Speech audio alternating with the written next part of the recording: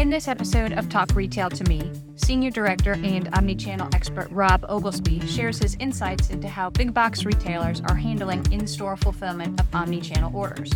Answering questions from a recent interview with media outlet Modern Retail, Rob outlines the implications, challenges, and risks as this capability becomes critical to many retailers' success. Thank you so much for hopping on a call with me. I am so excited to talk more about big box retail and store fulfillment methods. How would you describe the basic idea behind using stores as fulfillment centers?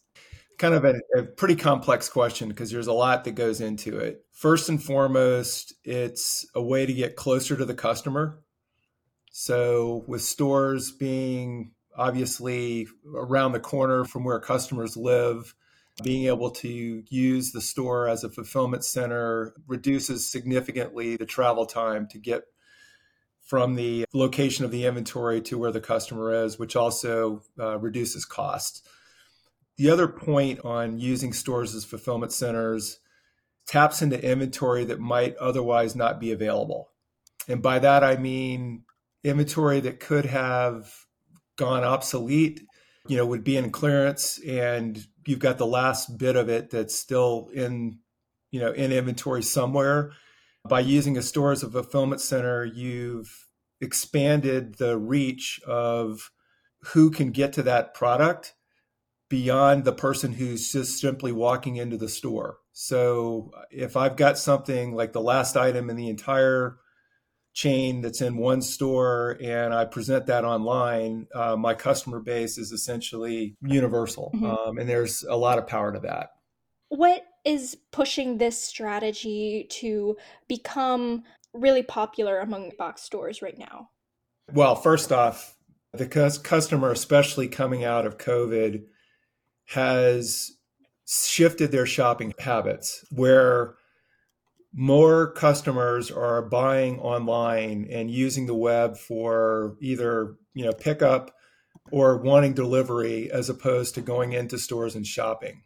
As a result, the big box retailers have started to realize that, they need to, offer that and to be able to leverage proximity of the stores to where the customer is. Because obviously, one thing you don't want to do is ship from a store going across the country. So that's not what they're after, but they are about, getting close to the customer and being able to offer same day or next day delivery to the customer without costing a greater amount of money to do so. Because again, you can use local delivery sources or your own fleet potentially to do so. What would you say are some of the major benefits of this strategy?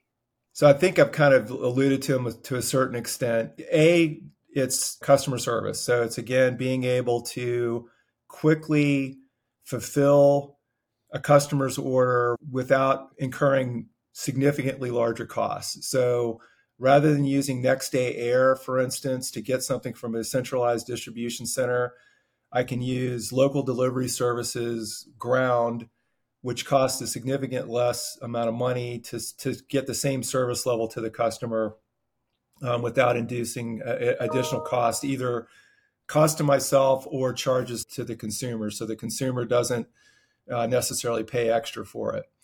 The other piece is, being able to tap into inventory that's in stores that wouldn't necessarily still be in a distribution center. So having the ability to sell through more of the retailer's inventory at higher margin, full price, is another key advantage to this.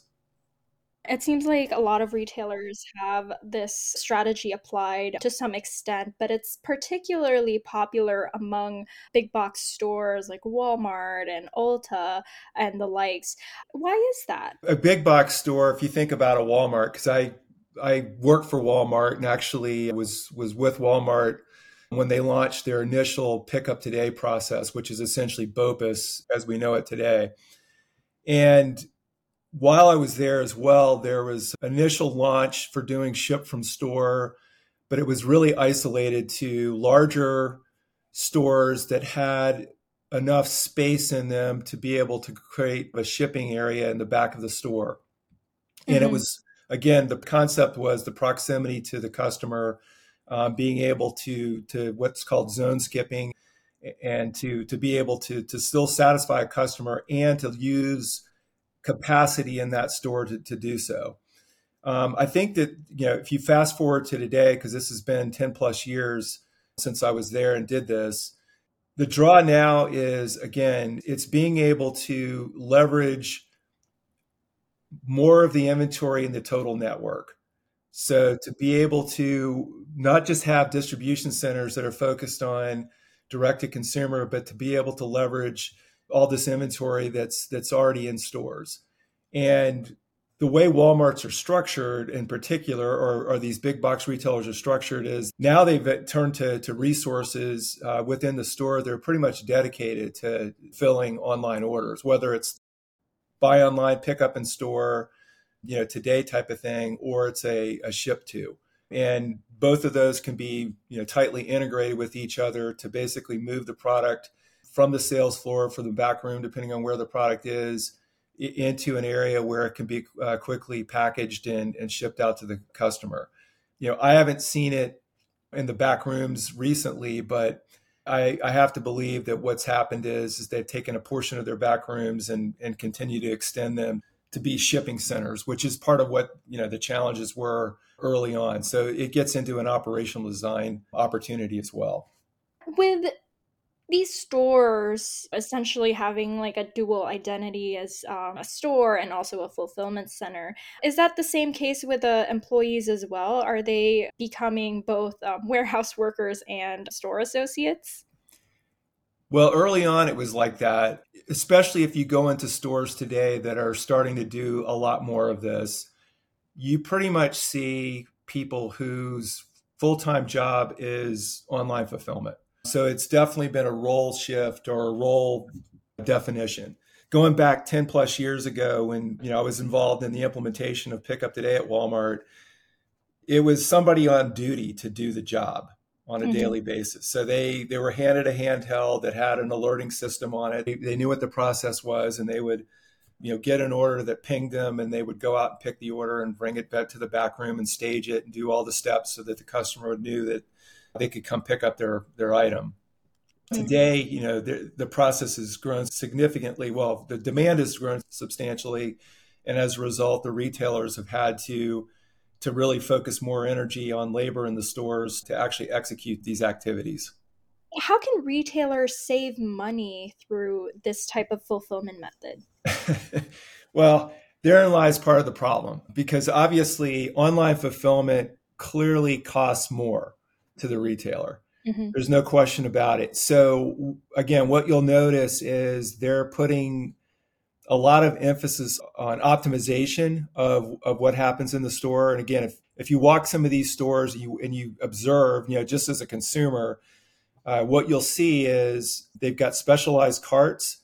They've got a process to be able to pick multiple orders at once. So they're getting moved through the store in a very organized fashion so that they're able to simultaneously fulfill 6 orders at a time, for instance.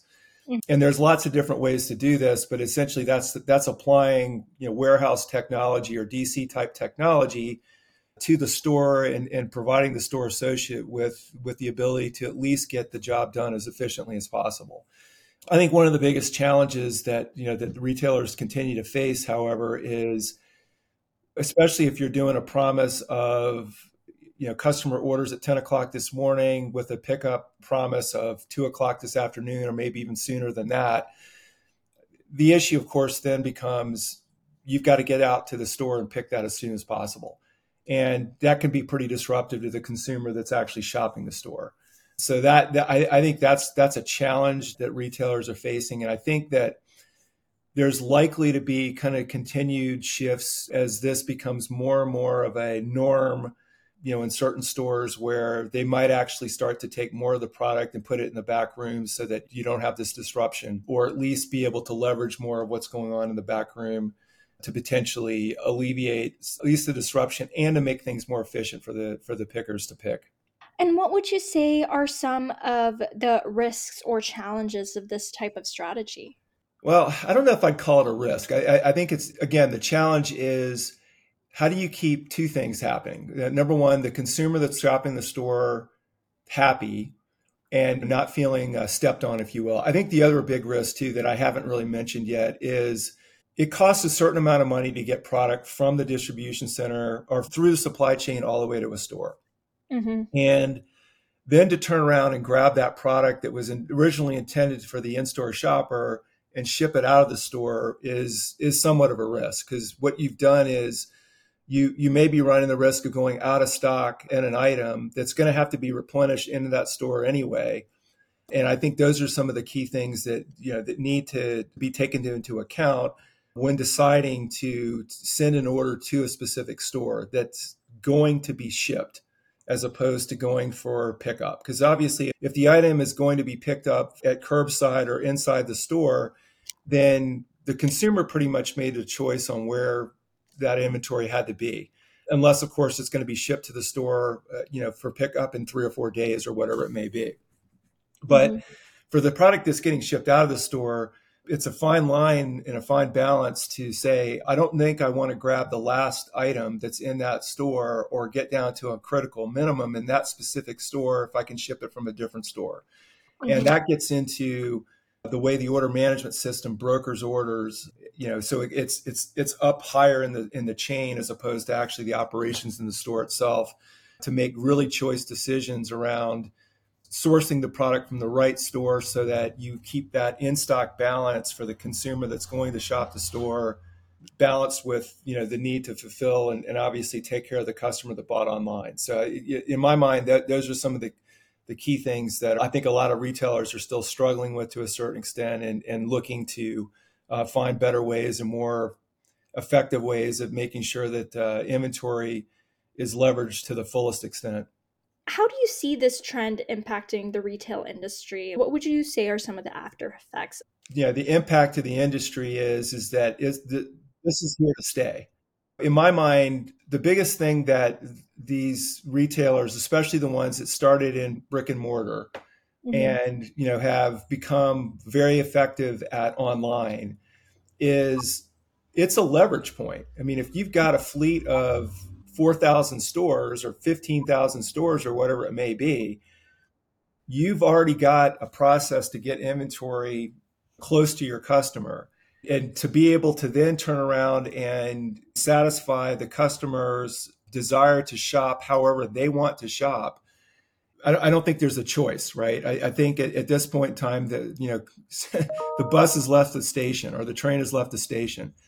And from that perspective, I don't see this as stopping. And frankly, the other piece too is that some people have strategies, or some of the retailers have strategies for doing things like dark warehouses, or turning a store that's not performing very well into a distribution center.